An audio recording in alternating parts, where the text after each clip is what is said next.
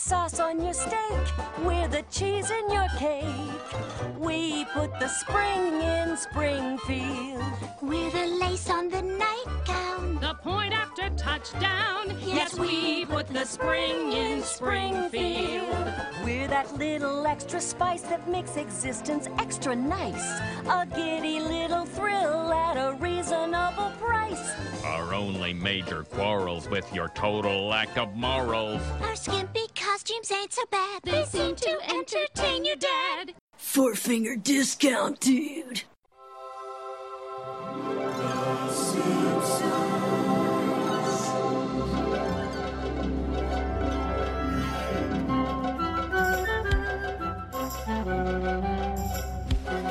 Welcome to Four Finger Discount. This week we are here to review Bart After Dark. I am Dando. I am Mitch. How you going, man? Oh, I'm very well, thank you, Dando. How are you? Not too bad. I can't see you. Are you in the room? Where are you? Toilet.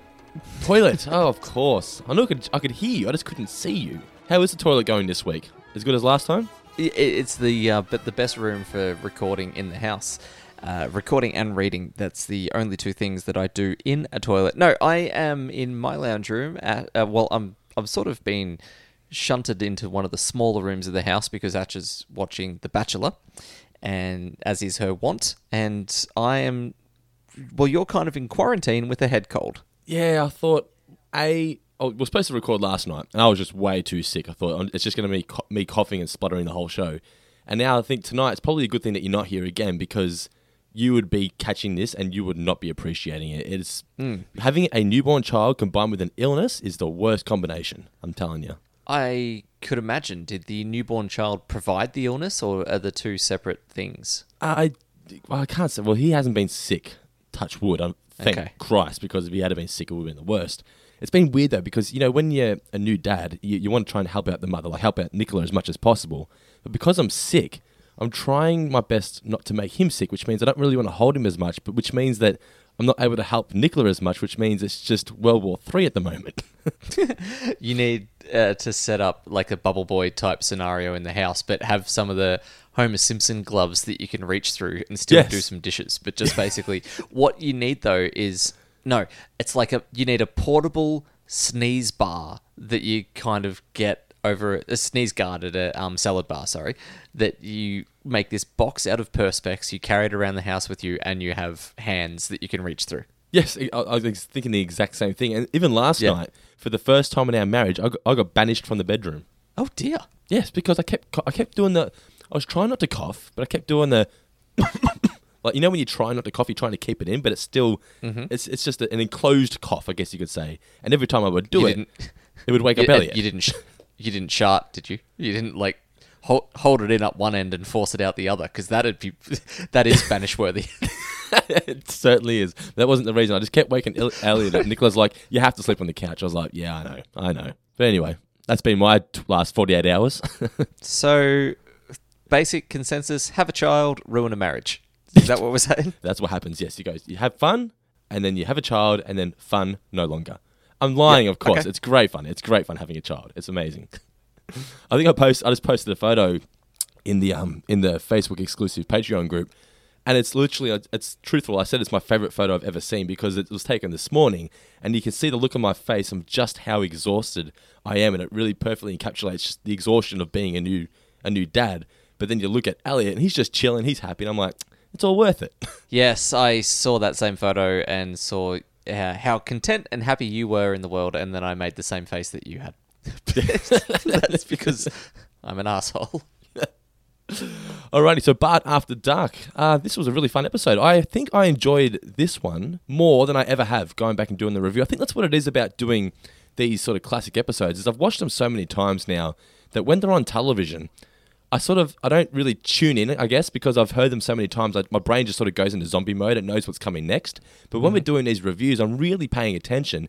And there was a few lines in here that I guess I've heard them before, but I've just completely forgotten about them. It's like I've seen the episode for the first time again. I thought it was really fun.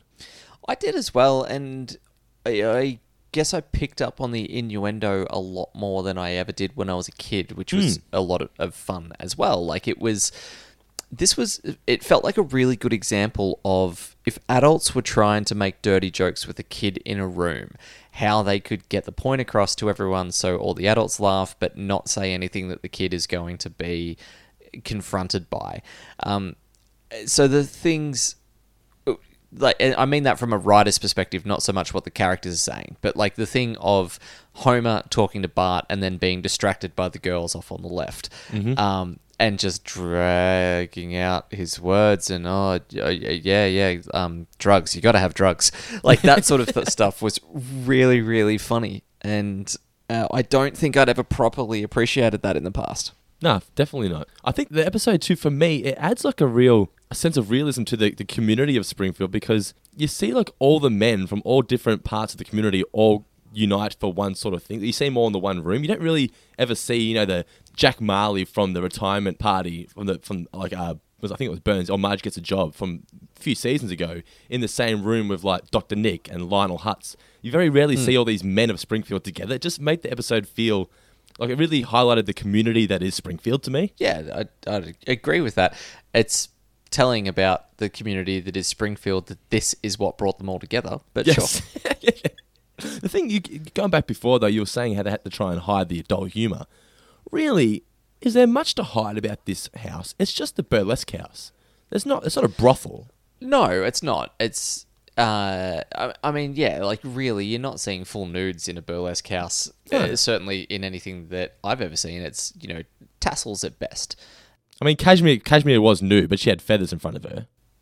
Yes, yeah, but like that's the thing. Like they're always covered by something. It's something that Ed Cavalier once referred to as chair in the way porn, which is like not XXX, but it'd be like R-rated porn, but you can't see anything that tips it over the edge. There's always like a chair or a couch or a feather duster or something just blocking the camera view. It's funny you just brought up XXX, because Mr. Guy Davis from the Movie Guys podcast, he came up to us today at work and he asked us a question. He was saying, there's some movies that are rated X and you see porn that's rated XXX. What's double X? Do you know the answer? No, we don't. We're trying to establish okay. what would a film have to entail to be worse than X, but not quite XXX. I'd never seen an X-rated movie. I Isn't thought just like R18. That's essentially X, isn't it? I don't know. Let's XX rating. Well, it goes from R to XXX. Like what's the in between there? Is there anything? I'm just on Quora having a quick look. What is the that? meaning of a movie that hasn't? I don't know. But this is where I've been taken. Okay, no. So there is no longer an X used by the MPAA. Pornographic films are not rated by any kind of ratings board. All movies... So it's basically they get marketed as XXX or XXX, but that's self-applied by the film producers. So it's more of a branding thing than an actual rating. Correct, yes. So you see XXX, it's like, ooh, I want to watch that. Well, yes, frequently. For about 5 minutes and 45 seconds. If that long. This episode, I was watching it, and it made me think, I bet you most, I say major towns, like consider the size of Geelong, right? A town the size of Geelong. I think most towns this size would have a brothel, and it's like every sort of male in the town knows the brothel's there, but no one really talks about it. But you know it's there. Yeah. I feel that's what this house is. Well, it is and it isn't, because there is actually a brothel, which gets into that later in the town. Yes, yeah. Sorry, later in the episode. Is that about the bordello? No. Keep your mouth shut. Yes. But yeah, it does seem to be that thing of clearly a lot of men are going there. No one is talking about it outside of there. Any faces that you see, it's just a sort of gentleman's agreement that you don't reference it ever again or anywhere else. Would you look at your friends differently if they went there? Did you say if they... Sorry, did you say if they weren't there? Just say, for example, Tom, your best mate, walked up to you tomorrow and said, went to, what's it called? Lorraine Star. Went to Lorraine Star last night. Would you look at him differently? For a job interview? Or... What type of job? No. I don't know that I'd look at him differently. I'd be... Would you want to know what happens inside? No, I've taken a friend to a brothel before. I actually thought I might have spoken about this on the show. You have told me. I went in there once too, and they wanted me to use the I didn't use it, but they were telling us to use the showers and the communal thongs, and I was like, I'm out of here. Yeah, no, that's fair. No, I wouldn't. I certainly don't think I would judge, or it's just a thing. People do it. People get paid for it. It's all safe in there. It's, each to their own. It's not something that I'd be inclined to do, but you never know. Like one day I might be 70 and lonely. You just assuming you're going to outlive Ash. Yeah, pretty much. Alrighty. Marge in this episode, she really annoyed me. Or that. What about you? Sorry. Well, before we talk about Marge, or that Ash will just decide that she's had enough of me. It's probably more the latter that is likely to happen. Wouldn't surprise me either. Marge. Marge's finger was a long way away from the pulse in this episode. Like she really did not sum up the situation or the town's reading the situation at all.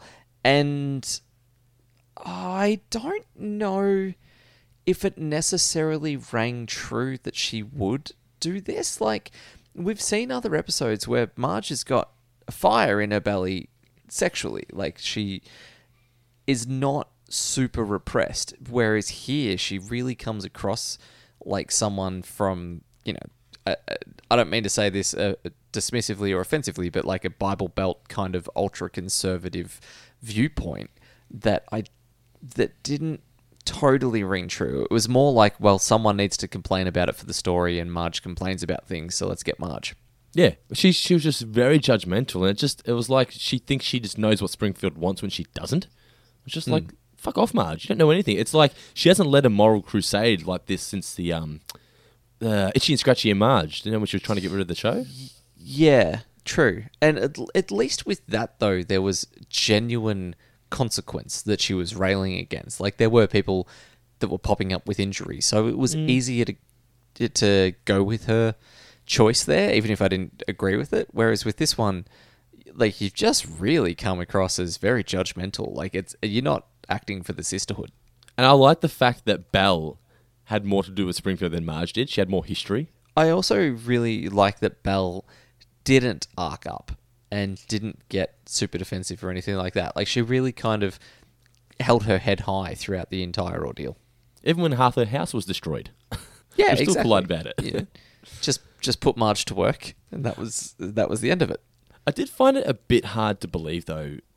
The last act, as much as I love the song, I don't feel like Marge would have been able to convince the town to want to get rid of the house when 50% of the room had been attending the house frequently. Why would what Marge is saying make them all of a sudden want to destroy it? There's a couple options that I'll give you to choose from as to an answer there. Because their wives are in the room? Yes, that was going to be number one. So suddenly we've got a rail against the house, and then that way I can never be yelled at again for the fact that I ever went there. And number two is that Springfieldians have been shown time and time again that they're very easily persuaded. Like, they go from being an angry mob to walking down the street singing "We've Got High Hopes" in a heartbeat. I think we hear the ultimate Springfield slogan from Skinner as they're walking to destroy the house. There's no justice like angry mob justice. Exactly right. So we put The Spring in Springfield, one of the most iconic songs in the history of the series. You're not huge on it, are you? You think it's a bit boppy, or am I thinking of the Who Needs a Quickie Mart song? Look, both of them really. Like, I enjoy the moment of the song, but it's also not super memorable. It's got a few funny lines in there, and there's a few bits and pieces that are decent. But I don't know. If anything, this one feels a bit slow for me. This is my favourite Simpsons song. I couldn't disagree more, but you're entitled to your opinion.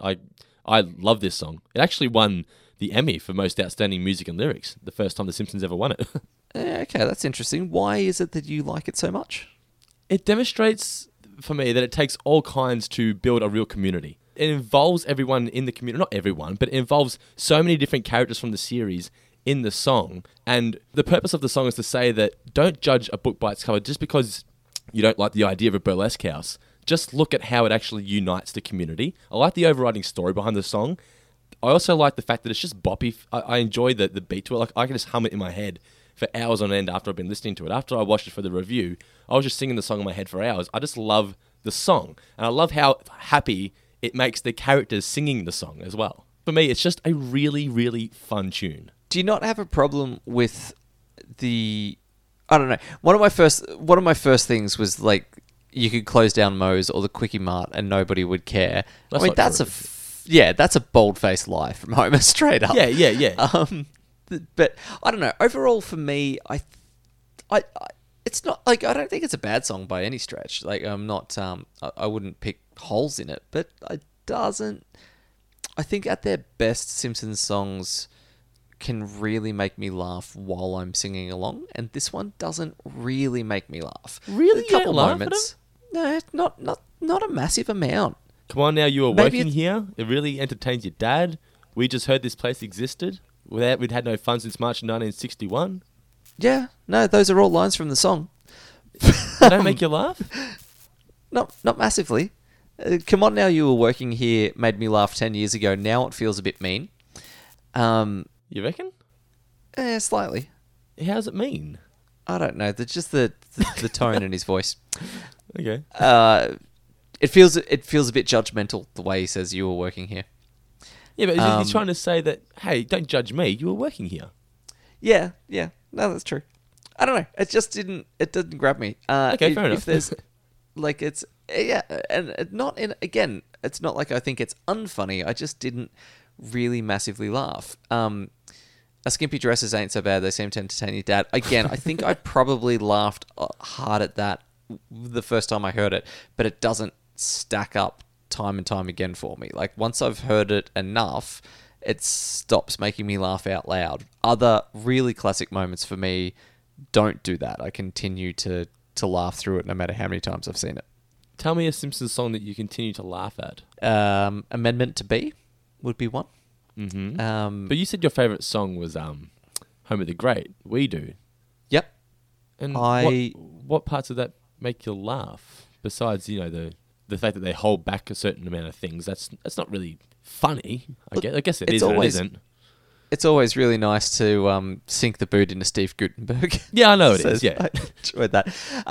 That song is not my favourite because it's funny, though. To be perfectly honest, that song's my favourite because it's like an old-fashioned sea shanty. Yeah, and for me, it is sung in a way that's more like I prefer the tune of We Do to this. Like I like that I can just pick up a mug and start swinging an arm back and forth. Going, we do.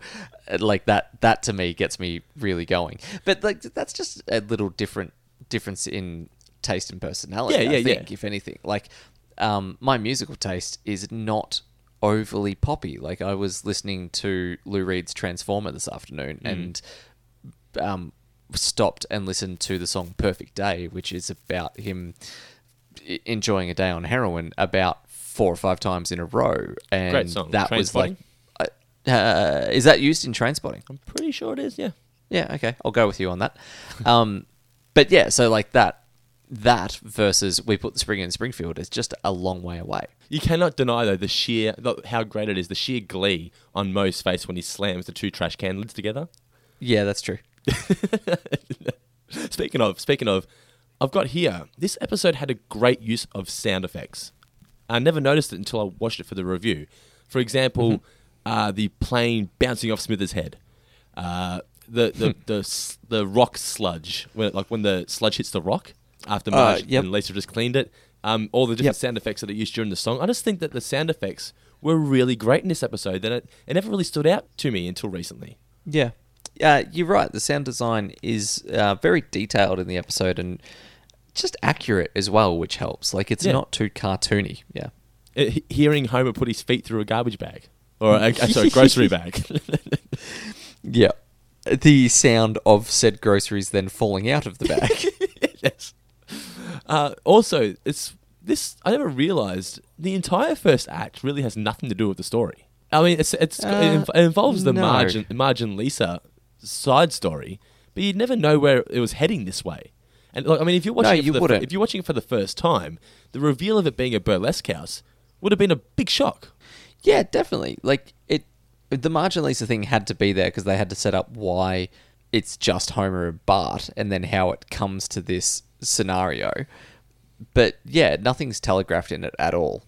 Tell me if I'm looking too much into this, but also, right, I'm probably looking too much into this, but you could also say the side story of Marge going to clean the rocks could also be sort of linked, because the same way she'll never be able to clean all the rocks, she'll never be able to clean up Springfield. Yeah. I mean, I don't know that that's a metaphor they were going for, but I certainly think if you were studying The Simpsons for English literature in year 12, then you'd have to write about 450 words on that to pad out your essay. That's an A+ right there. Yeah. I also like the fact that Lisa, too, when she realizes she's not going to be able to play with cute animals, she's just like, fuck it. Like, she becomes an 8-year-old there. Actually, she doesn't care about the environment. She just cares about cleaning the animals. Is that something else that you could say about burlesque or even strippers, that the celebrities have also bagged all the good ones? Yeah, apparently so, yes. Celebrate. Oh, I nearly gave away one of my trivia questions, so we'll get to that in a few moments. I've got a question for you. So Belle was played by Tress MacNeille. She was, yeah. And there was some talk that they had approached a bunch of different actresses to see if someone would want to come in and do that as a guest, and either people didn't want to do it or it didn't work out. So my question to you, Dando, is who would you like to have seen in that role? Current celebrity or past? Oh, current or past, doesn't really matter. You know, we can chuck them in a time machine if we need to, but preferably someone that could have done it. I'm going. Who are you going with? I'm going with Kate Winslet.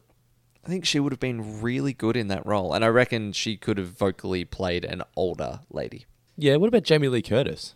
Yeah, I'll take Jamie Lee. There you go. 2 options. Yes.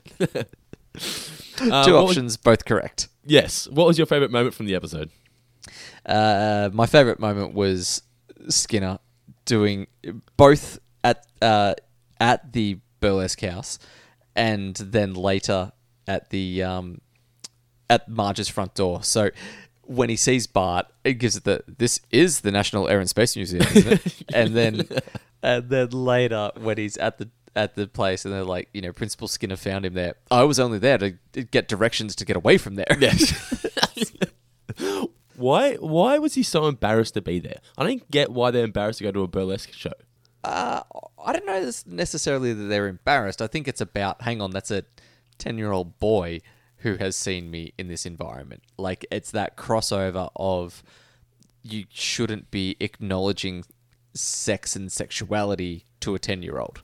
But even when they go to the town meeting and all the wives are furious that they went to a burlesque house, it's just a burlesque house. Yeah, you see more boobs in a movie at the cinema. Yeah, but you there's things that happen around the boobs at the cinema, whereas at the burlesque house, you're pretty much going there to watch the boobs. It's the only reason I go to the movies as well. For boobs. Yes. There's, no, that's going to sound... Like, I like it when boobs actually don't appear in movies as often as they used to. Like, no, there don't. was... Yeah, but no, one of my kind of skills is knowing what movies and when the boobs appear. And I know that was done as a joke in the 40-Year-Old Virgin, and then they discovered that there's an actual website for that. But that long I think it was had been... knocked up. Knocked Up, sorry. That's actually what I meant. Yeah. Or what I was thinking of, just said the wrong thing. But yeah, that is something that just I delighted in as a teenager. That was like your talent. Yeah, pretty much. And not only that, I could tell from the front cover whether or not boobs were likely to appear with a pretty good success rate. I remember as a kid, I would sort of like, because I'd go through the horror section, right? But they'd always put species in the horror section. So I'd always try and get a quick glance on the back cover. Yeah, Natasha Henstridge, thank you very much for one of the all-time great film roles. Yeah. My favourite moment was the grandpa. So not Skinner, grandpa walking in, just a whoop, and walking straight out. It's one of my favourite gifs of all time. It really is very, very funny. I never get sick of looking at that. Because I've only seen that in GIF form for so long, hearing him go, whoop, was just, that really pushed me over the edge. It was so subtle and so internalized. just yeah. Even the eye sort of bulged just slightly for a second. Yeah, it's really, really good. And then just to peek back in again. Are you Bart? Is your name Bart? Yep. Just double checking because he's like, he really wants to get in there, you see. So he's like, I think that was Bart. Let's just double Yeah. check because I really want to get in there. Yeah, maybe it's not. Yeah. Trivia, what do you got for me this week? What was Homer reading on the couch? No idea. Just a newspaper. Nice and simple. Damn it. Well, my first question, I wrote it because I looked it up thinking I was clever. And then I guess when I watched this one, I watched it so many times as a kid, I must have missed the start of the second break because the question was, what does Les Maisons Derrière mean? And Belle actually explains that at the start of the second act when she's given Bart the tour. And I'd never picked up on that until I watched it for this review. But the answer is just the house behind, or the back house, as she calls it. The back house or something like that. Yeah. Yes. So my next proper question is, President Eisenhower was celebrating which wedding anniversary? His 50th. 40th. Damn it. That's upsetting. Sorry, I was just practicing my Kiefer Sutherland impression. Yes. What type of juice did Bart and Homer drink at some point while they had the house to themselves? Juice. Yes, it's when they make... I'll give you a little bit of a clue. When they make the Garbage Angels, there's a very prominently positioned bottom left corner of frame, an empty juice bottle. I don't know. Apple juice. Cranberry. Cranberry juice. Okay. I do love those Garbage Angels, by the way. Yeah, it's a lot of fun. I get to do that in Labrador hair once a week. That's true. I know how you feel. How many pounds of sandpipers did Renu Wolfcastle dump in a bag? 30? 104. 104. That's a lot of sandpipers. It is. Now, were they dead or were they just covered in oil? Just covered in oil, Okay. I assume. It's been a while since there's been a big oil spill. That was one thing that I was thinking during that moment, by the way. Hasn't been a real good one since Deepwater Horizon.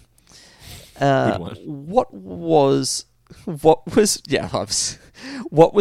weapon of choice when they start? Was when it a crowbar? smashing the house? Obviously, it was a crowbar. Yes. Alrighty, I got two more.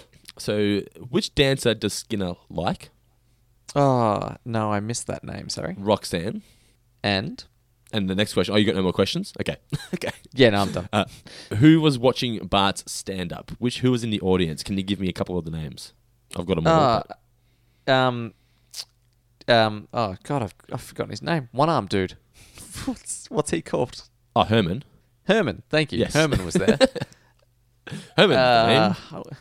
I want to say Hutz. Was Hutz there? Hutz was there. Yep. It'd be hard. Disco Stew. Disco Stew. Yep. That's all I've got. But Okay, I'm pretty happy with. I wasn't expecting to get that many. So you got them three. Also, there was the wise guy. There was the rich Texan, Dr. Nick, Jack Marley, the guy from the retirement party who retired from he got essentially kicked out of the power plant, and just stamp my ticket guy. Okay. Yep. There's a couple pretty obscure ones there. Yeah, as I was going to say, sort of creates that universe. There's all these different men from Springfield just in the one room that you never really see together like that. It's probably, like, as much as it does create the universe, it's probably also just the animators going, well, I'm not drawing a new face. Let's just grab someone that we haven't used for a while. I also think, too, it's that by season 8, I don't think Matt would have wanted rooms like that filled with people that we don't know anymore, because there's so many characters now in the show. Make the little bit of extra effort to make it a character that the viewers know. Yeah, possibly. It'd be an interesting question for someone. Next time we are lucky enough to interview someone, we'll have to run that by him. Yeah. So, new names for the episode. What did you have, Mitch? Well, let's go to the listeners first. Okay. Our Patreons have written a few. A few people had a hard time trying to actually get a pun into this one. Not Lydia Burnsmeyer Rullo, however, who came up with Who Needs the Titty Mart. That's not bad. Yeah, I was pretty happy with that. And the fact that it came from a lady meant that I was able to laugh at it. Sean Lachlan had the Bart of Seduction, which is pretty good. Joseph O'Hara with Puberty. Now, Bart's not really going through puberty there, so I'll... Also from Joseph O'Hara, a bit of a double entendre here with The House of the Rising Sun. Oh, I like it. I do like that. Yeah, that's pretty good. Chris De Silva with Moulin Bart. I'm going to have to go Nah, who needs the Titty Mart has to be my winner for that one. It is pretty awesome. I got a little bit Shakespearean for mine. Once more unto the breeches, dear friends. I don't mind it. I do prefer Titty Mart though. Titty Mart's certainly funnier. Mine's Yes. more highfalutin. I just noticed here in the Patreon group that David Hamish Abbott-Smith said that Matt Groening's going to be interviewed on ABC on Pickering Show. How the hell does he get Matt Groening and we can't? He's on television and we're not. He's on ABC. Sure. That's not television. Of course, it's television. I love, ABC makes some good things. At the very least, they have producers and an audience. So, Yes. there's two things that puts him above us. Alrighty. So, the original air date was November 24th, 1996, and the couch gag was a parody of what, Mitch? The Beatles album, Which album? Do you know? Sgt. Pepper's Lonely Hearts Club Band. You got that correct. Now, do you know why Homer turns around? No. Because that's what Paul McCartney did. Because there was a rumor going around that Paul McCartney had actually died. So Paul McCartney faced the other direction on the cover of the record. So people could say, see, it's not really Paul McCartney. But they were just fucking around with people. That's pretty funny. Well done, Yeah. Sir Paul. Yes. All right, so it kicks off with the kids watching TV. Homer's just on the couch reading the newspaper, apparently, on the couch. Mm-hmm. Just made me feel like this is what it was like a weekend morning. You know, kids just watching TV, dad on the couch, chilling, doing nothing, just having a rest. The TV cuts out. Now, this is a dated gag, the old V-chip. We didn't have this in Australia, but a V-chip was what you could install into the television so that when anything that was adult programming would come on, the TV would automatically cut out. Ugh, that's awful. Yes, that's why they yell out V-chip, V-chip, because Itchy and Scratchy was coming on. Yeah, okay. That's a... I didn't actually realise what that was, and I had not made the effort to look it up. That's really... I always get concerned about anything like that because they're going to pick up something that's not adult-oriented. I was on Twitter before, and there was a really funny thread of people... There was a lady, I think her name was Carolyn Wiener or something, and she was Wiener? trying to create a profile. Yeah, Wiener. Like, there was Congressman Wiener in the States, and she got blocked for inappropriate content in the name filter. So she's put a screenshot of that. And then on Twitter, it's just all of these people afterwards going, yeah, I get that problem all the time. And it's like Matthew Dick or, something else. There was one guy whose last name was spelled S-P-O-R-N, Spawn. And he's like, yeah, I just have to change my name to Spron. Otherwise, I get in trouble for typing porn. Wow. Yeah. So filters always frighten me.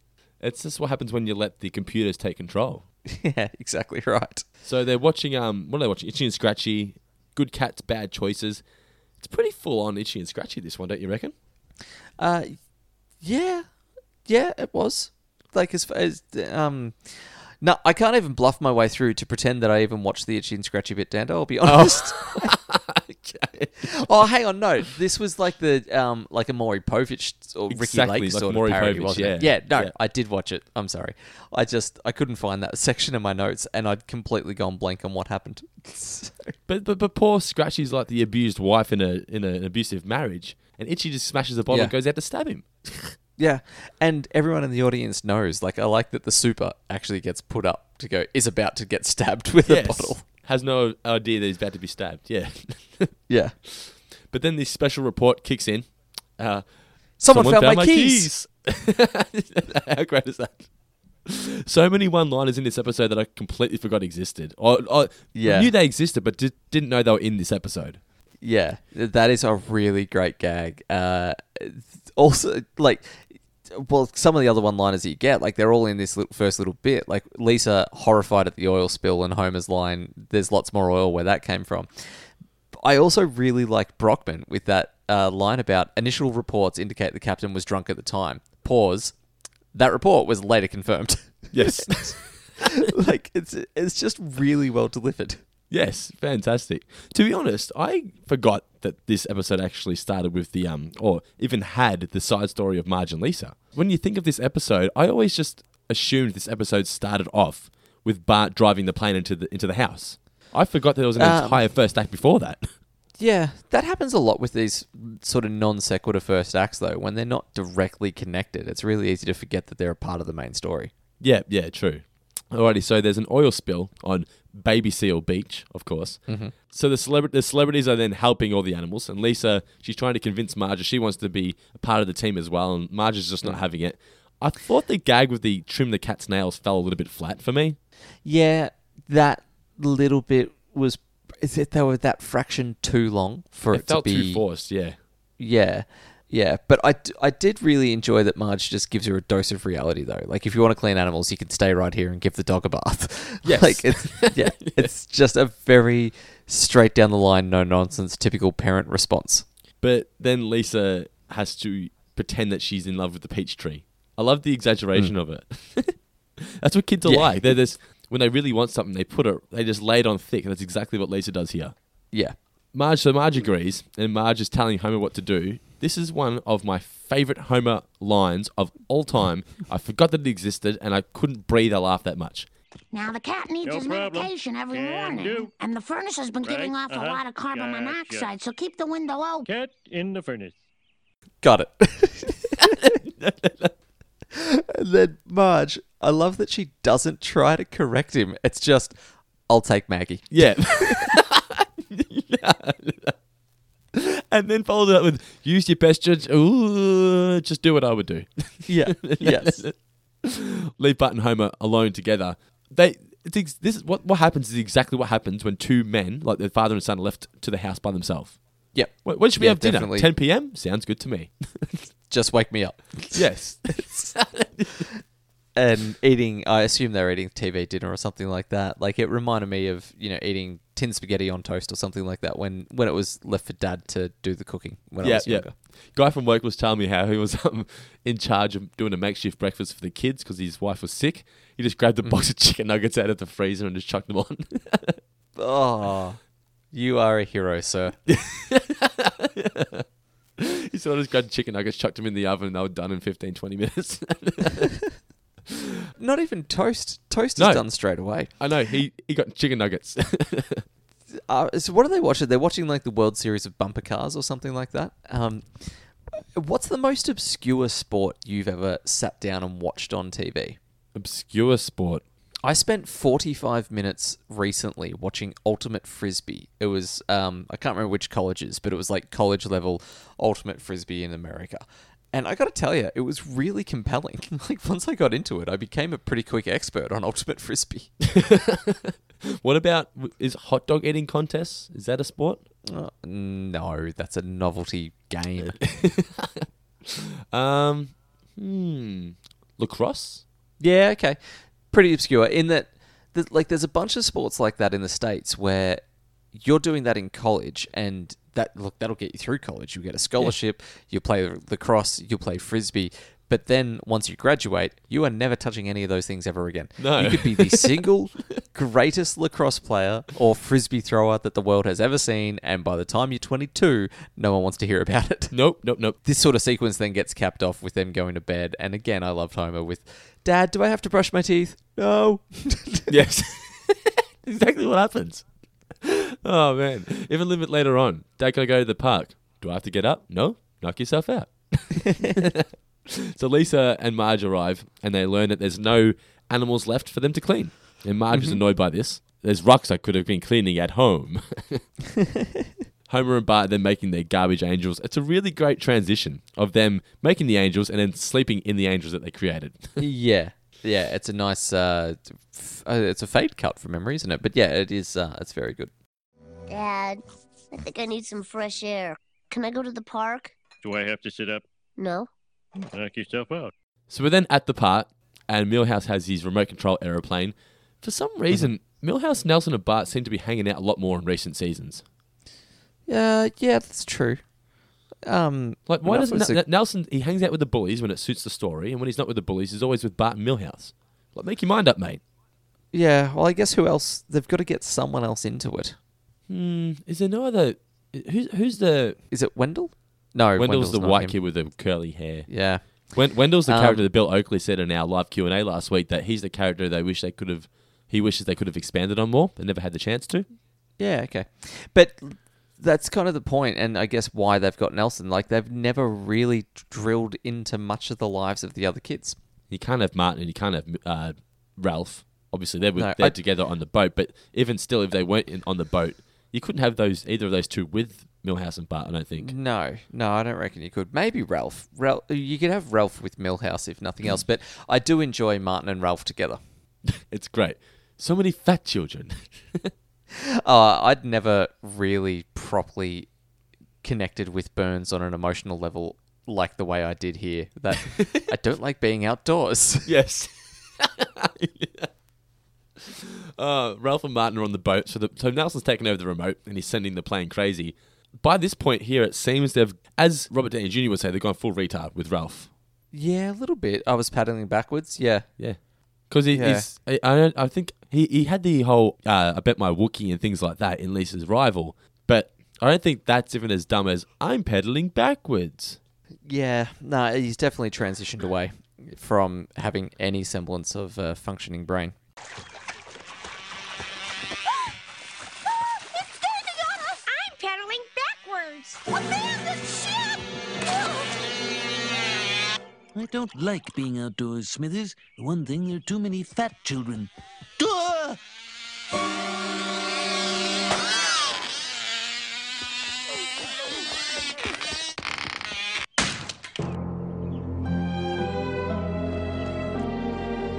Thanks a lot. Now it's stuck on that haunted house. I heard a witch lives there. I heard a Frankenstein lives there. You guys are way off. It's a secret lab where they take the brains out of zombies and put them in the heads of other zombies to create a race of super zombies. That's the house? Stand aside, wussies. Go away. No children. So it culminates with it crashing into the mansion / haunted house. Yes. And every neighborhood in a town has a house like this. Or it doesn't have to be a big house, but it's a house that has a story to it. Yeah. Or a church, if you're from Boston. But yeah, like it's that sort of dark windows or sort of, bad paint job or something like that. That'd just be something that's slightly off about the house. Often there'd be a dog in the backyard that would bark if you were anywhere near the house. That'd add to it if you were a kid.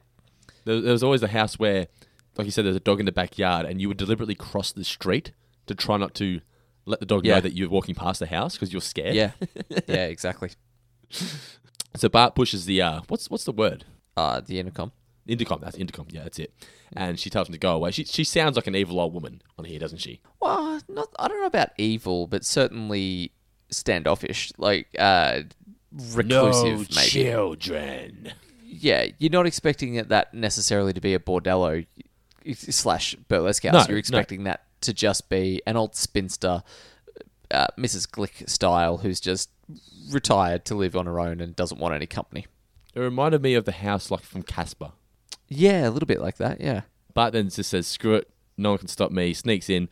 His little song about success is amazing. Yeah. Falls off, and then I'm going to die. The only thing that annoys me about this is he's hanging on by one hand. Why did he just reach up with his other hand again? Laughing too much. Sometimes when you're laughing, it's really difficult. And I do love that he's laughing, saying, I'm going to die. Yeah, that was a very good line reading from Nancy. Then the kids do to Bart here what the Pin Pals did to Homer. They bail. She takes Bart home by the ear, and this is where we get the iconic Homer in the grocery bag. Hello? Your son was trespassing on my property and destroyed a very valuable stone gargoyle and... Are you wearing a grocery bag? I have misplaced my pants. I'm not going to press charges, but I assume you'll want to punish him. Yeah, appreciate the suggestion, lady, but he hates that, and I gotta live with him. You're the man, Homer. Well, if you won't discipline him, I'll come back and speak with his mother. No, wait. Madam, I run a house of discipline. The boy will be disciplined and disciplined severely. Good day. What does he then do? He drops him off at the house to do stuff for him. First of all, they have the conversation, and he asks Bart to give him some credit, because what would your mum do? What would Marge do? Make me taste beer. Then drops him off. I love that he drives... Is it the letterbox he drives into? He smashes something over and then just bails. Yeah, it is the letterbox, as he's given in the speech about responsibility and working off the damage. And you're watching this, and I'm thinking, if this was for the first time, I would be thinking that this would be like a Mrs. Glick situation. That's the vibe I had here. But we find out it's actually a burlesque house. Opens the curtains. Lady, I have been grossly misinformed about witches. Yeah. Fantastic. We come back, and Belle is giving Bart the tour. Monte Carlo can't find her dice. Now, that scene there where she walks in saying that, it's kind of drawn from Bart's perspective to really accentuate her bosoms. They really like pop out because you're looking at from sort of down, up. The look on Bart's face is just hilarious. Yes, yeah. The only thing here is Bart really wants to sort through the bras, but that seems odd to me. Bart's not really into girls yet. Well, his eyes have literally been opened, Dando, within the last couple minutes. Yeah, that is true. I guess he has had feelings for Laura Powers as well. Yeah, true. He's told to clean the toilet. He doesn't care. He's just happy to be on board. It's almost like when he when he was working for Krusty. He was just happy to be a part of the team, basically. Yeah, he was, yeah. She explains working the door. The old greet and toss. Yeah. And then we get Grandpa, the moment that we were talking about before. That's just so fantastic. That we can't actually play in this because it's so visual. But I guess you kind of can play it. You get the whoop, and I think the listeners at home would appreciate hearing the whoop, don't you reckon? Okay, well, give it a crack.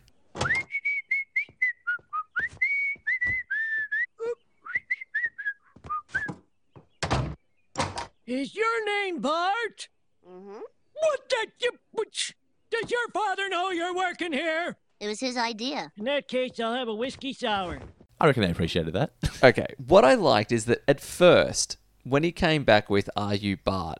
I thought, nah, I don't think that's funny. I don't think the joke needed that bit. But then, when he then goes, well, fine, in that case, I'll have a whiskey sour. It's like, does your dad know about this? Yes. Well, then I'll have a whiskey sour. I was like, yep, they've brought that back around really well. That Grandpa just strolls on through. Yes. Like, once he's made his decision. He's like, nah, screw this. Pour me a drink. Lisa and Marge then end up bailing on cleaning the rocks. I mean, for good reason, because why would you bother doing it? What a waste of fucking time. They've done enough. Yeah. Back at the burlesque house, which is really where we want to be at this point of the story, the MC, is it Mel Zetz, is unavailable. Actually, just before that, we have Homer watching the TV. Do you know where your children are? Oh, that's right. For the last time, no. I told you last night, no. Where's Bart? His dinner's getting all cold and eaten. So he goes to get him. There's so many lines, even this line here. Bart, I have to be up at 6 a.m. to swipe Flanders newspaper. Yeah, that's pretty good. When Bart is actually acting as MC, reading these jokes that he has no idea about, I really love Bart's line to himself of, if there's a bad bookkeeping joke, I haven't heard it. Yeah.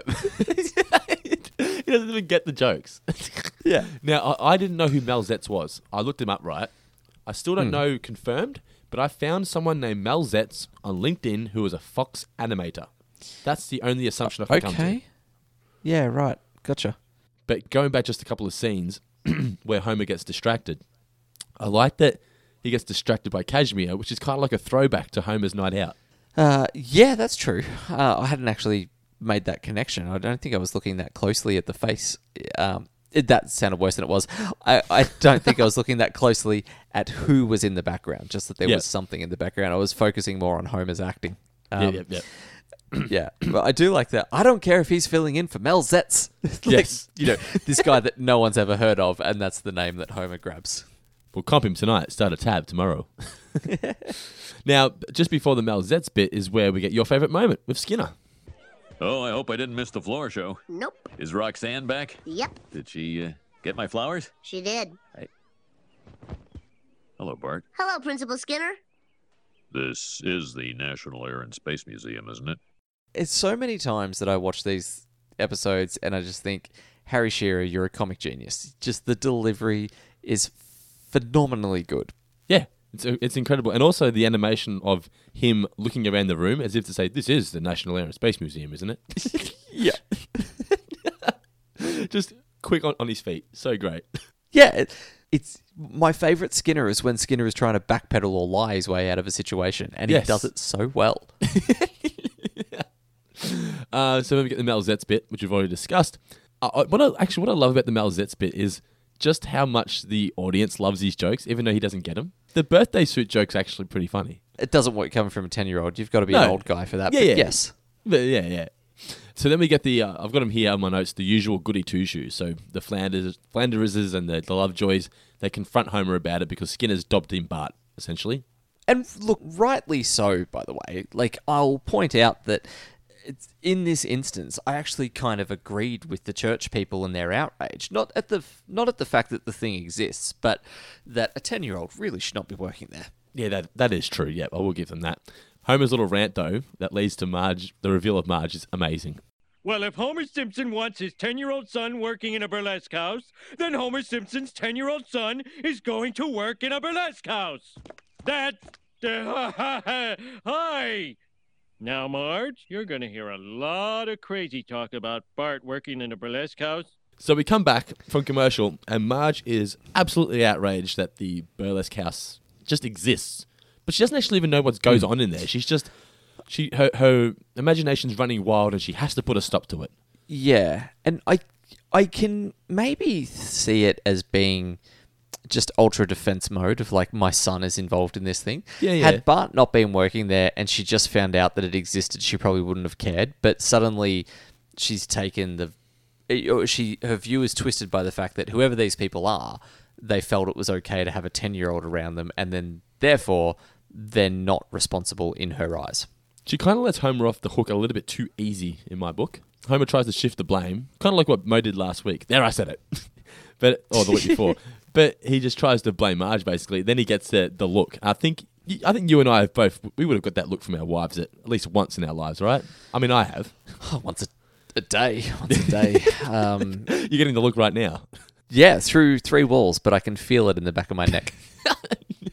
I had to turn down The Bachelor before I started recording so it wouldn't bleed through. And I got the look as soon as I touched the remote. I was like, it's okay. You can still watch your Andy, Osher, or whatever his name is these days. Osher G. I was like, I don't know how it works. But Wait, Ash watches The Bachelor? yes. You failed as a husband. No, I haven't, because it allows me time to go play PlayStation and just do other things on my own, which every now and then you need. That is true, yeah. Ash watches good things as well. Like, I can afford her some trash. I mean, I think we all have a guilty pleasure show. We're allowed at least one, right? What's your guilty Yeah. pleasure show? Mine's Judge Judy. Yeah, I'm pretty partial to Hot Bench.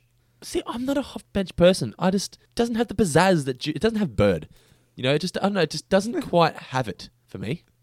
Yeah, fair enough. The three for me just don't have a chemistry. Yeah, no, but I don't care about the chemistry. I just like that they all yell.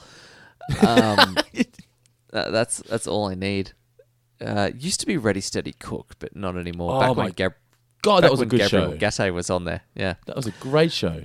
If you're watching that, you knew A, you're having a day off school, yep. and B, it taught you a few things how to cook. I think that's where my love of cooking started. I think there's something about watching somebody cook food. I don't know what it is. I would say Safe is nearly a guilty pleasure show for me. The Michael C. Hall starring Netflix. It was only 1 season, and it's a bit pulpy and a bit trashy, but it's acted well enough. Well, it's actually, a lot of the acting is really terrible, but Michael C. Hall is phenomenal. He does a really, really great job, and I was just willing to sort of go along with things enough, and it was that was for me one where I'm like, I know this isn't great writing, I know it's not great acting, but I'm going to let myself get hooked in anyway. I'm going to have to check this out. Is it still on Netflix? Yeah, it was only a few months old. Cool. I'll have to check this out. Now, getting back to Judge Judy, speaking of, guess what premieres tonight? I have no idea. What could possibly premiere that's connected to Judge Judy? Trial by Kyle. No, don't talk about him fucking. Not in a million years am I having a conversation about Kyle Sandilands. They played a clip of it on Have You Been Paying Attention? It is... The 20 seconds they played is the most cringeworthy thing you'll ever see. If it's worth watching Have You Been Paying Attention just for that clip. It is so bad. It's worth watching Have You Been Paying Attention because it's a good show. It's an amazing show. It's the best show on television. But the chick who plays essentially the Bird role on Trial by Kyle is the wife of The Bachelor. One of the women that won one of the Bachelors a couple of years ago or something. One of the wives of one of the Bachelors is a bailiff. Yes. Gotcha.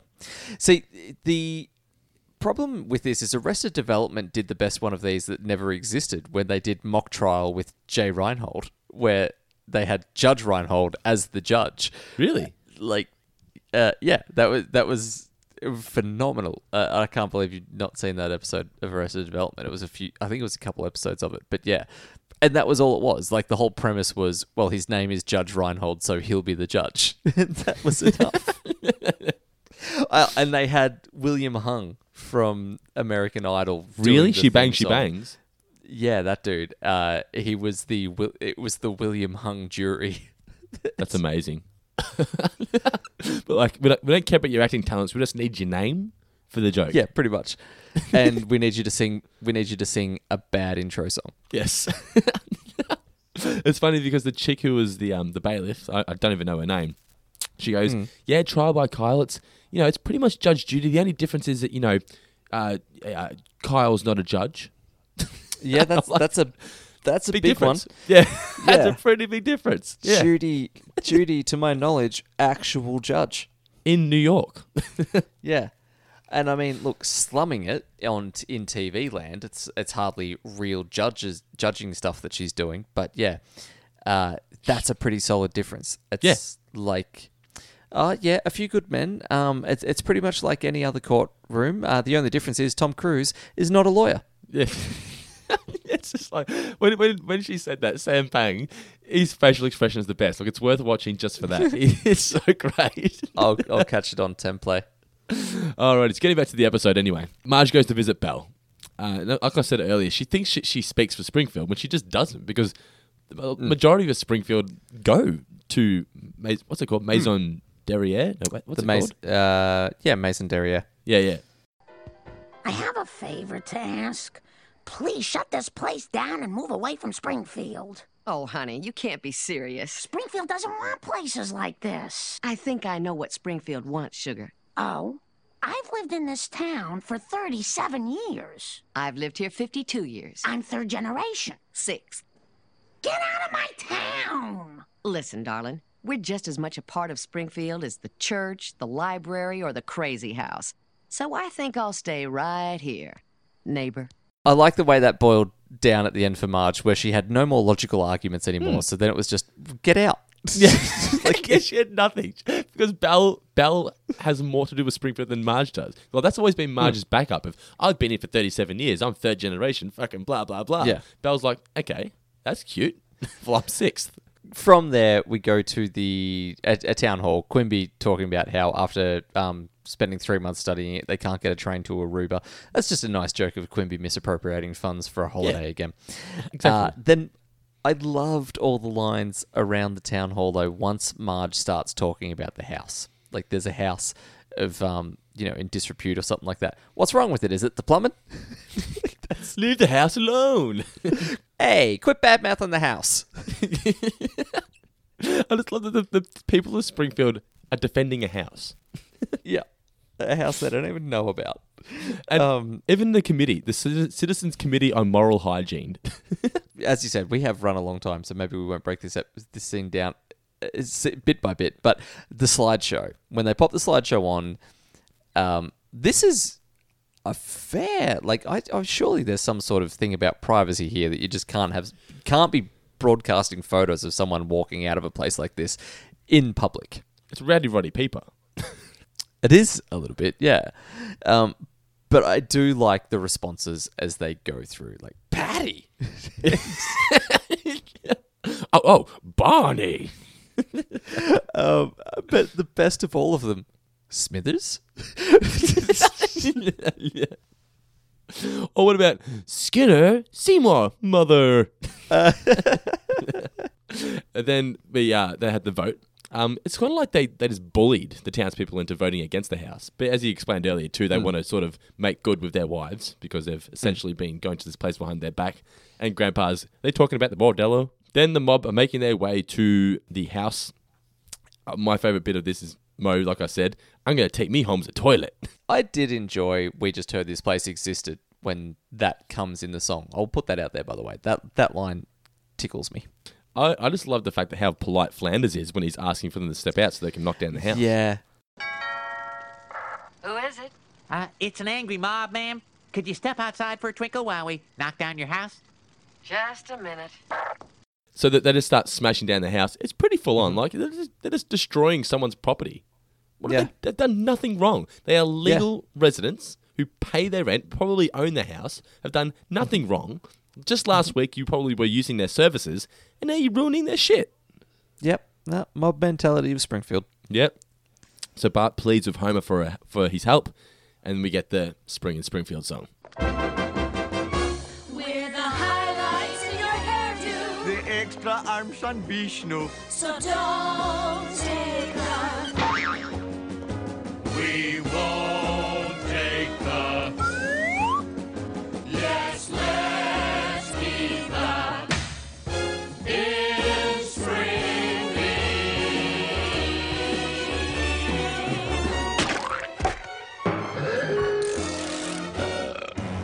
Then Marge arrives late with the bulldozer. I do like before Homer starts singing that you see Mulman with the arrow, and then after the song, the arrow hits a tree, goes flying through. See Mulman just sweating, holding onto it. Please hurry! She accidentally ruins the house with the bulldozer, and still, like we said, Belle, she keeps her cool. She's just lost half of her house, but you know. Yep. Then how does she make Marge pay her back? The same way she made Bart do it, by telling bad jokes on stage. Yes. Now, this is my second favourite moment. Homer's, take it off! All right, Dad, you've been warned, and gets thrown out. Yeah. Drags him out. For me, this episode had so many more laughs in it than I remembered. It is an all-time classic. It truly is. Yeah, well, yeah. Like, it's hard to say all-time classic because I don't know that I'd put it in a top 10, but it's a really, really great episode. It's very funny. When you think there's been... Well, in the golden era, there were, how many episodes? 9 seasons at 20. They'll say 200, 250 episodes. Mm-hmm. I think being in the top 20 would consider it an all-time classic. Would you put this in the top 20? I don't know. My top, I suppose it's still top 10%. I don't know. Off the top of my... Like, it's probably... Even the fact that I'm hesitant on it would say no. It's probably not an all-time classic in my book, but okay, fair enough. It's still like, but that, you know, it's a really, really good episode. It's just for me, it's just fun. I really, really enjoy watching this, no matter how many times I watch it. So yeah, this will always be one of my favorites. And I also love the fact too that it stands out as well because the outro music they use a play on the Spring in Springfield song as well. Just makes it that little bit more unique. What did we learn, Palmer? So what'd you learn from the episode, Mitch? So many things about women, Dando, and and my own sexuality. I learned that you just do not question the power of a catchy musical number. Yeah, true, but you have to be there to enjoy it. That is true. Yes, it's kind of a spur of the moment kind of thing. We're done with the review. Thank God, that took such a long time. We're gonna have to do. But it was fun. It was fun, but we've been going for like an hour, and like I've got to pee. So it's going to be you're in the toilet. Just go for it. I'm someone glad wrapped it, and I'm a little concerned. Got to go to the second one in the house. Shall we open the mailbag? Let's do it. The mail is here. Ooh. This comes in from Nathan, who's emailing us from Oregon. What I like here is he's gone, greetings from Oregon, Mitch and Dando, but the way he's written it is greetings from Oregon, comma, Mitch and Dando. So it's like where the municipality or something. It's like, come visit Oregon, Mitch and Dando. like the Mighty Ducks in the change rooms. Oregon, Mitch and Dando? Yeah. Where are you from? Anyway, yeah. I'm... I don't know why that amuses me as much as it does, but I'd like to think that someone has come from me. Someone has come from someone you. Has. Well, someone definitely come from me.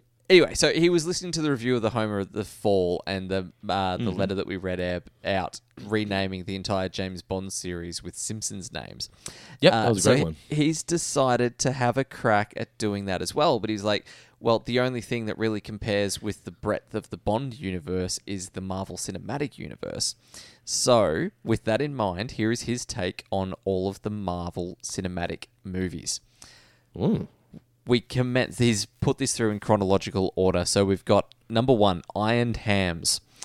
Number 2, The Incredible Donut. At number 3, Iron Hands 2, Thor-Ho at 4, Captain America, the Blurst Avenger, the Abe Avengers, Iron Hand 3, Captain America, the Hibbert Soldier, Thor, the Dank World. I would have loved to have watched Thor, the Dank World. Avengers, anyone see that movie Tron? Stonecutters of the Galaxy. Yeah, that is pretty good. Insect Overlord Man. Captain America, Skinner War.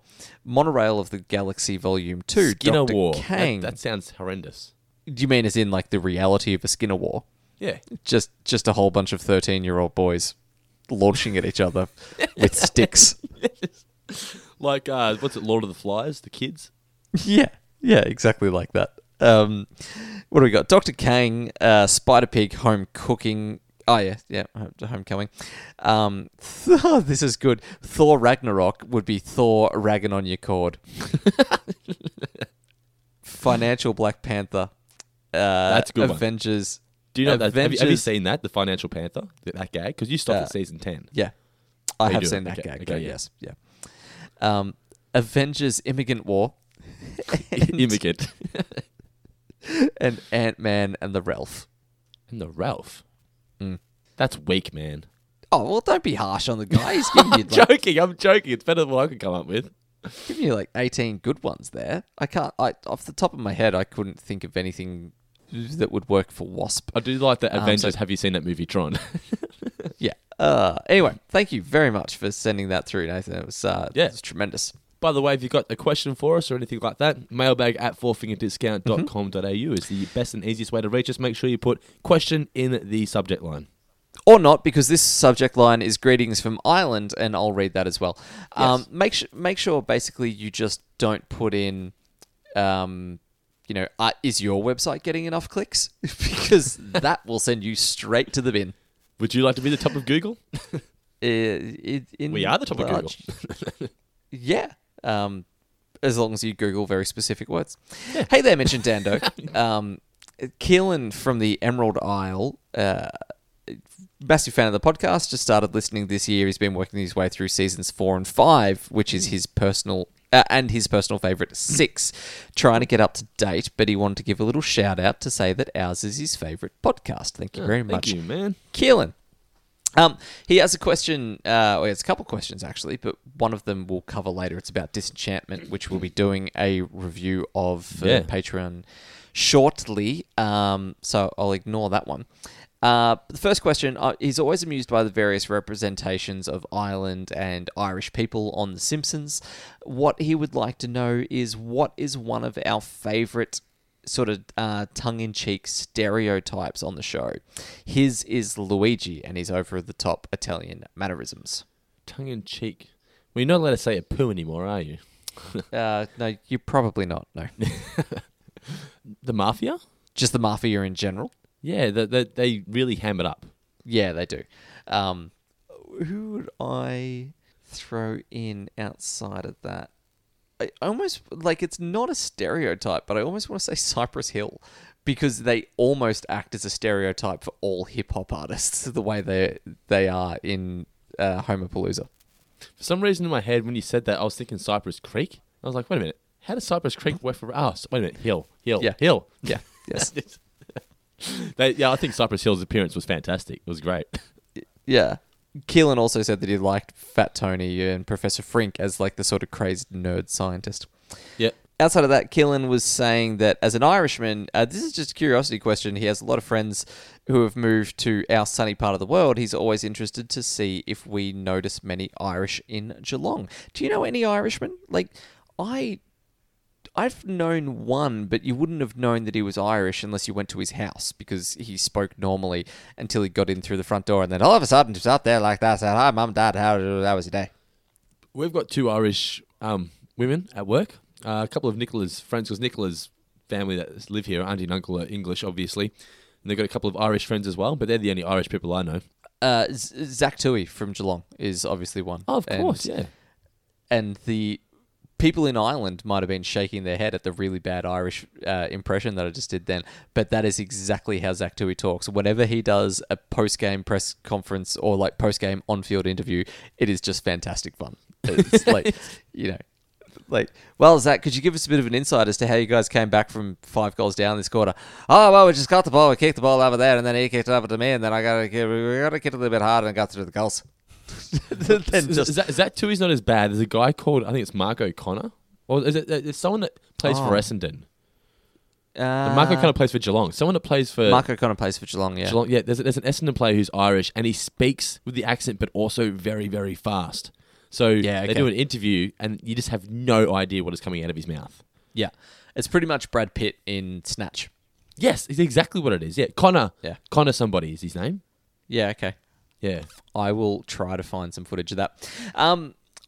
So, last letter for the mailbag for this episode, because I'm actually going to, I don't know, I'll throw it out there, but I have not necessarily agreed with this. This is Chris writing through from Santa Cruz in California. He was writing in because he felt like we didn't dig quite deep enough into the scene where Homer is buying illegal fireworks from way back in summer of 4'2". During the exchange, he requests a bunch of adult things from the clerk: condoms, porno, which we addressed in the review. What he felt though was that it wasn't pointed out that the writers got away with slipping in what he feels is an anal sex joke. This is where he refers to buying the disposable enema, which he thinks in the context of other items, panty shields, condoms, etc., it is a definite reference to anal sex. Now, I am happy to stand corrected, but I really don't think it is personally. I think it was more just an enema, like all of those other items, is traditionally not something that you buy. Like you wouldn't proudly buy that. Like the whole joke here is that normally when you go in to buy an enema, you might go, I'll get a hot water bottle and I'll get some breath mints, and I'll get like a thermometer and some cough medicine and just like 5 or 6 normal things. Oh, and I'll just get the enema in there as well. But whereas isn't Homer's an enema isn't that just like liquid just to clean out your bowels, like clean your ass, basically? Yeah, like liquid plus the tube and stuff like that. So it does. I guess it could. Yeah, I can see where he's coming from, because if Homer's buying all sex-related shit, and then he's like, "Hey, I want to clean up my ass as well." Yeah, well, panty shields aren't sex-related though. Like that's just fun to pull down with your teeth. Panty shields. Oh, shields. So sorry. Okay. My God, that's that's confronting. And now you know why we have Elliot. Fun to pull down with your teeth. I'm not sure if I don't know how you made Elliot, if that's how you think sex works. Oh, man. But anyway, so Dando here is half asleep. But anyway, so Chris, no, we didn't intentionally gloss over it for obvious reasons, but I just personally don't think they meant it that way. I can't imagine that one and only time the writers decided to make a joke about anal sex. You know what we do? When we talk to Bill Oakley next week or the week after, we will personally ask him that question. That's a no, we won't. What episode? No. Yeah, I kind of glossed over that. What episode are we doing next week, by the way? Because I've got an email about Homer's phobia, and I'm wondering if that's soon enough to read it out. I'm pretty sure the next episode is a Millhouse Divided. Give me just a moment. I'll tell you. The next episode is a Millhouse Divided, where the parents split up. Yep. Dignity. All right. Homer's phobia is coming a little bit down the track. All right, well, I'm going to keep this flag. So Matt Groark has written in with a really, really nice email, but I'm going to save it. So Matt, thank you for writing, but just know that it's coming down the track. Maybe one more quick email, just because it serves as being a plug and some shameless cross-promotion at the same time. Kelly Trokanowski writes in. She's from Jersey. She's a Jersey girl. A what girl? Jersey girl. Jersey. What did you say, though? A Jersey? Jersey. Okay. Yeah, Jersey accent. It's like, I just want to say that I love the podcast. I don't know if that's full, like, all I know how to do in a Jersey accent is say Jersey. Jersey. I've been working my way through some of the archives of the episodes for the past few months now. Anyone from New Jersey probably slapping their head, but I'm actually kind of digging that accent. Francis from fucking Fargo, then. What you think I'm up like? she's up there in Minnesota.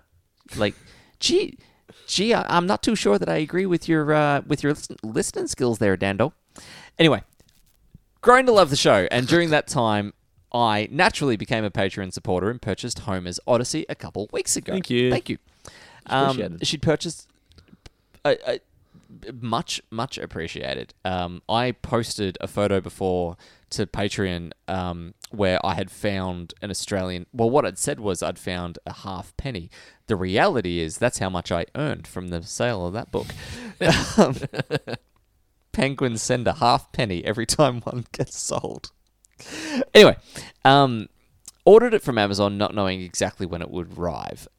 Unfortunately, Kelly had some bad news. She got out of work a few days after ordering the book to find out that her grandmother, was in some really poor health. She's in her late 80s, so Kelly was filled with a lot of anxiety about what was potentially going to happen. Driving all the way home, worried about whether or not she was actually going to pull through. She knew that she wasn't going to hear any of the news the next day, or until the next day when her mum flew down to see her, so the sort of, again, anxiety and anticipation of that moment was really getting into her. Sure enough, though, she arrived home and the book was waiting for her on her front porch from those kind souls at Amazon. She opened it and immediately read all of it that night. She says, "Thank you that we were able to provide laughs and heartfelt moments from our own lives and experiences from watching the show when she truly needed it." So she just wanted to say thank you because it meant a lot more to her then and still does now. As a side note and a very, very happy turn, at this point in time, her grandma is doing a hell of a lot better. That's actually what I was going to ask you. Yes. Yeah, the most important part of that story is that she's doing well. Yes. Certainly. Oh, well, I'm glad she enjoyed the book, and thank you for purchasing it, and thank you for letting us know what you thought of it. Yeah. Thank you for all of those things. If you haven't bought it yourself yet, and I'm sure there'd still be a bunch of people out there for various reasons that haven't read the book, but just would really love it if you did, because I get paid, but also because I genuinely am super proud of it, and I think you will really, really enjoy it. If you like the show, you are 100% going to like the book. I actually did a little bit of a bonus Patreon thing where I read a page and a half from one of the chapters, the Dando's Backstage Tour, and I just said in that podcast as well about sometimes I forget that we actually released the book. The reason I did that little podcast was I was sitting there just trying to settle Elliot. It was like 2 a.m. I just looked over on the bookshelf and I saw the book there and I thought, man, we really accomplished something. You know, like we've got a book out, but I just forget that sometimes. Yeah, I know you do, and that bugs me. But, like, it's a big deal.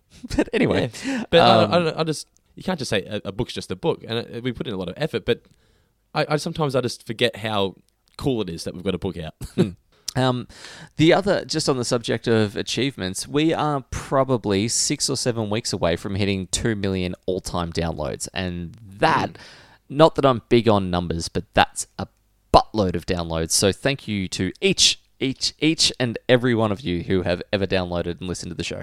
Isn't that insane? 2 million downloads. Fucking yes. hell. It's first episode, 13. 13 downloads. Yeah. Well, without those 13, we'd have had 1,999,987 downloads. So it's... And that's just not enough, if you ask me. No, exactly right. But anyway, thanks for listening to our review of Bart After Dark. Hope you enjoyed it. Next week, as we said, we're going to be reviewing A Millhouse Divided. Now, I believe you said recently that you haven't seen this one for a long time. Is that correct? Yes. Not from start to finish, but Whatever. Like, there's... Hey?